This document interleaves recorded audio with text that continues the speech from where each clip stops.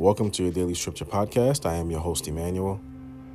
The purpose of this podcast is to help you find daily inspiration through the Word of God. Today's word will be read from Galatians 3, verses 23 through 29.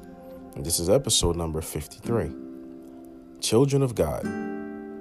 Before the coming of this faith, we were held in custody under the law, locked up until the faith that was to come would be revealed.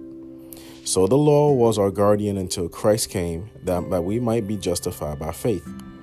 Now that this faith has come, we are no longer under a guardian. So in Christ Jesus, you are all children of God through faith. For all of you who were baptized into Christ have clothed yourselves with Christ.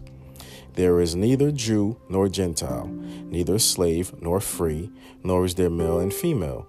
For you are all one in Christ Jesus. If you belong to Christ, then you are Abraham's seed and heirs according to his promise. I pray that you continue to be blessed by his mercy, his love, and his peace. Amen.